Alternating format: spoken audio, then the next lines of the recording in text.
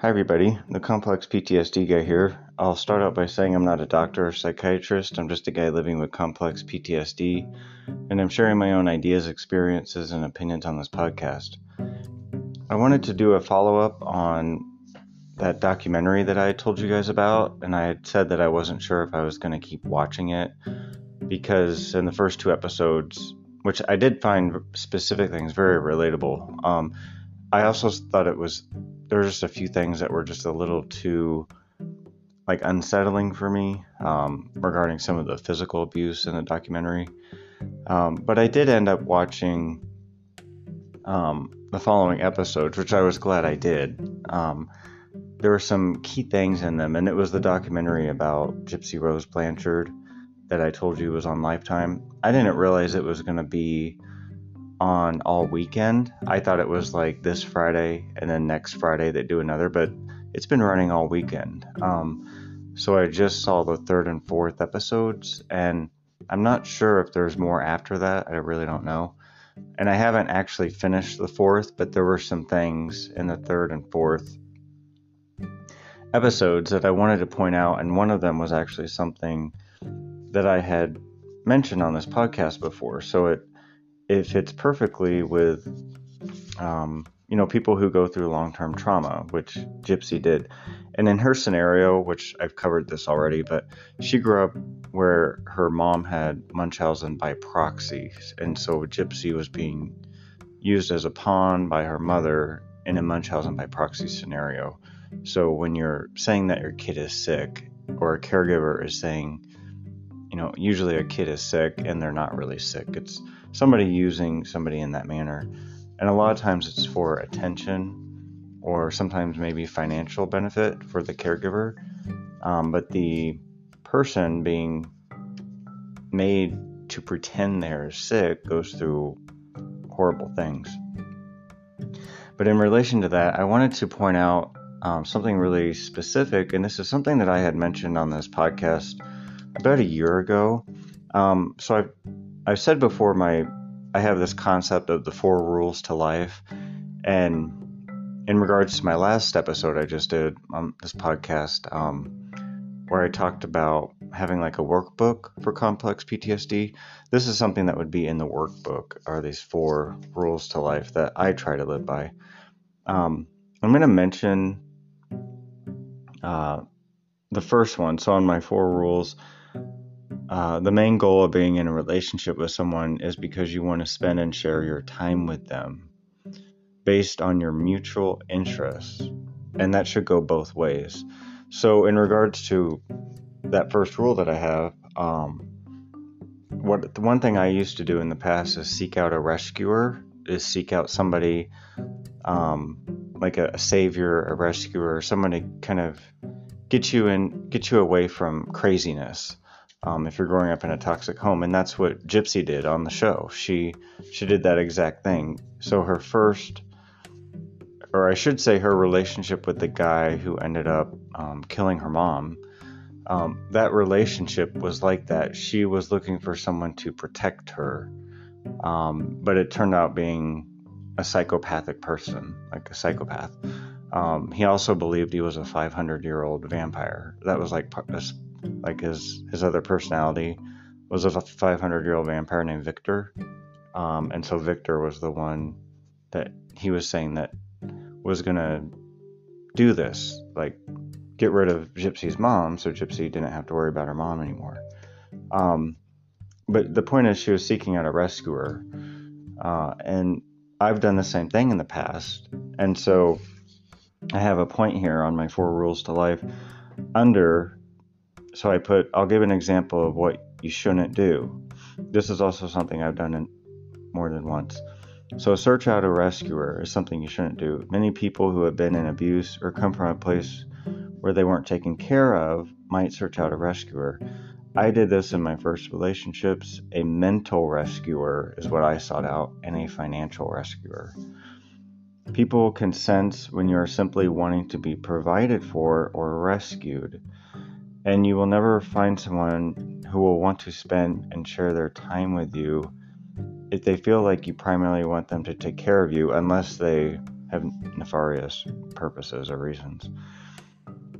So I wrote on here, think about it. What are they sharing with you? They will likely end up resenting you because you aren't loving them for them. You are seeing them as a caretaker. So it's almost as if you jump from one kind of toxic situation and you go right into another one.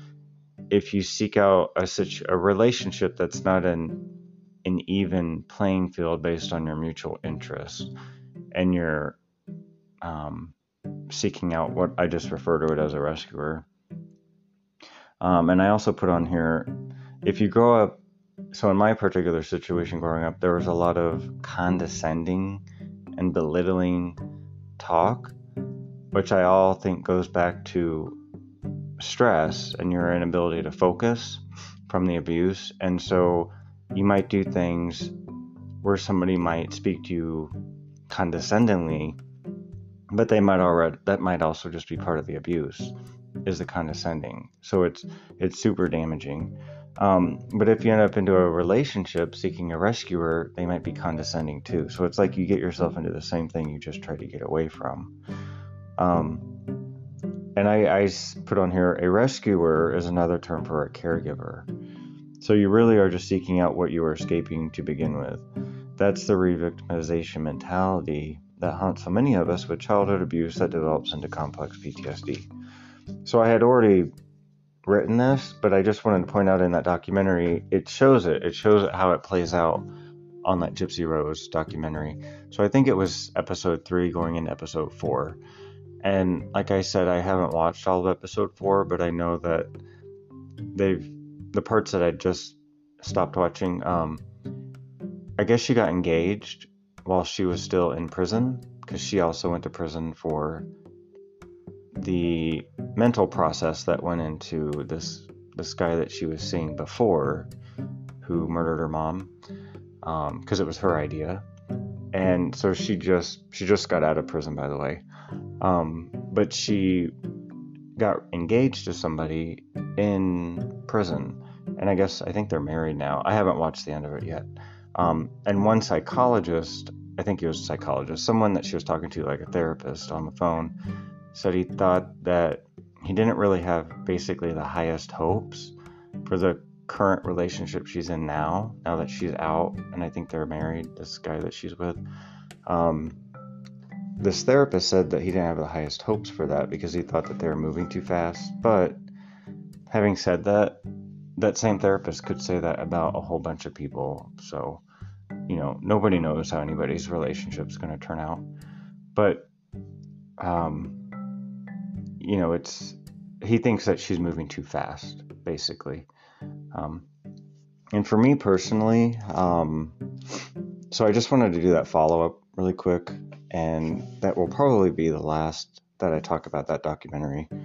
But I thought it was very interesting because she, again, I think is a perfect candidate for complex PTSD. And the Munchausen aspect was relatable because, as I said before, my primary abuser, I personally believe, has Munchausen. I don't think that there was a Munchausen by proxy thing going on. It was a Munchausen. So that aspect is very unique and very, very key, similar, relatable things going on there for that, and then for my own situation. But I wanted to point that out. And again, one of the key symptoms of complex PTSD is struggle with relationships. And a lot of it just goes back to that dysfunction. So the dysfunction that you grow up in, and the enabling of the dysfunction by other people, the systemicness of it. So like the people that surround the abuser who overlook it, or that it's systemic. I just use the word systemic because sometimes it can be family. And so if you have like aunts and uncles who just allow the abuse to go on, that can be systemic, and so it becomes very normalized. But yeah, the relationship aspect is definitely, I would have to say, the hardest. And that could be friendships or dating.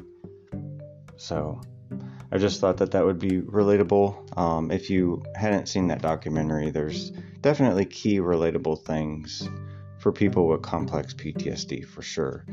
And again, I don't see this on TV a lot. I particularly don't see it in regards to family dynamics and complex PTSD, and that's probably why I point out the show Hoarders from time to time, because that's one of the only places I've ever seen it where there's like this long-term obvious neglect going on, and many times emotional abuse. There doesn't always have to be that same type of abuse just because somebody is a hoarder. They aren't always like that to their kids, but sometimes they're horrible to their kids. But there's always usually that aspect of neglect in regards to that TV show. So that's probably why I bring it up a lot. It's one of the only things I see it on. Besides maybe an occasional miniseries, sometimes I'll see it in that. For example, I've mentioned before, I think on The Sopranos, that was such a well done show, and the son AJ, I very much think there was something going on with him. I think he's such an overlooked character, because, I mean, his dad was psycho. His dad was psycho on that show. And it was all very much enabled. It was all very systemic because his dad was a mob boss. And the only one that really, I think, ever even saw it was AJ's sister. And that's so true, is, once you become very depressed and affected by it, your sibling is the only one that will a lot of times see what's really going on with you. So, that's, sometimes I go back to miniseries or movies or whatever they might be, but it's a very well done show. That's in my opinion, a Greek tragedy is what that is. So, but anyway, I just wanted to point out a few aspects of how relationships, you can easily get into the exact thing you're trying to get away from. So it takes a lot of, I think, counseling with professionals and, knowing what not to do. But I think the first step is getting to know your interests, so then you can share your interests with who that you eventually bond with based on interests, and commonalities, and not based on dysfunctional ways of communicating. Because I think a lot of times that's how you end up with somebody, is dysfunctional ways of communicating. And I did that with a lot of my friends in my late teens, early 20s. Very toxic ways of communicating that just weren't healthy. But it's where we had come from. So it's what we bonded over. We definitely weren't bonding over our interests, I would say. I didn't hardly know what mine were at that time, besides I like drawing and art. But I don't think I had any friends I bonded over that with. So I just wanted to share that your interest is a huge part of survival, and it's a huge part of getting better in life, is engaging with those things. So that's how I think a relationship would be formed, a healthy relationship. This is the Complex PTSD guy signing off.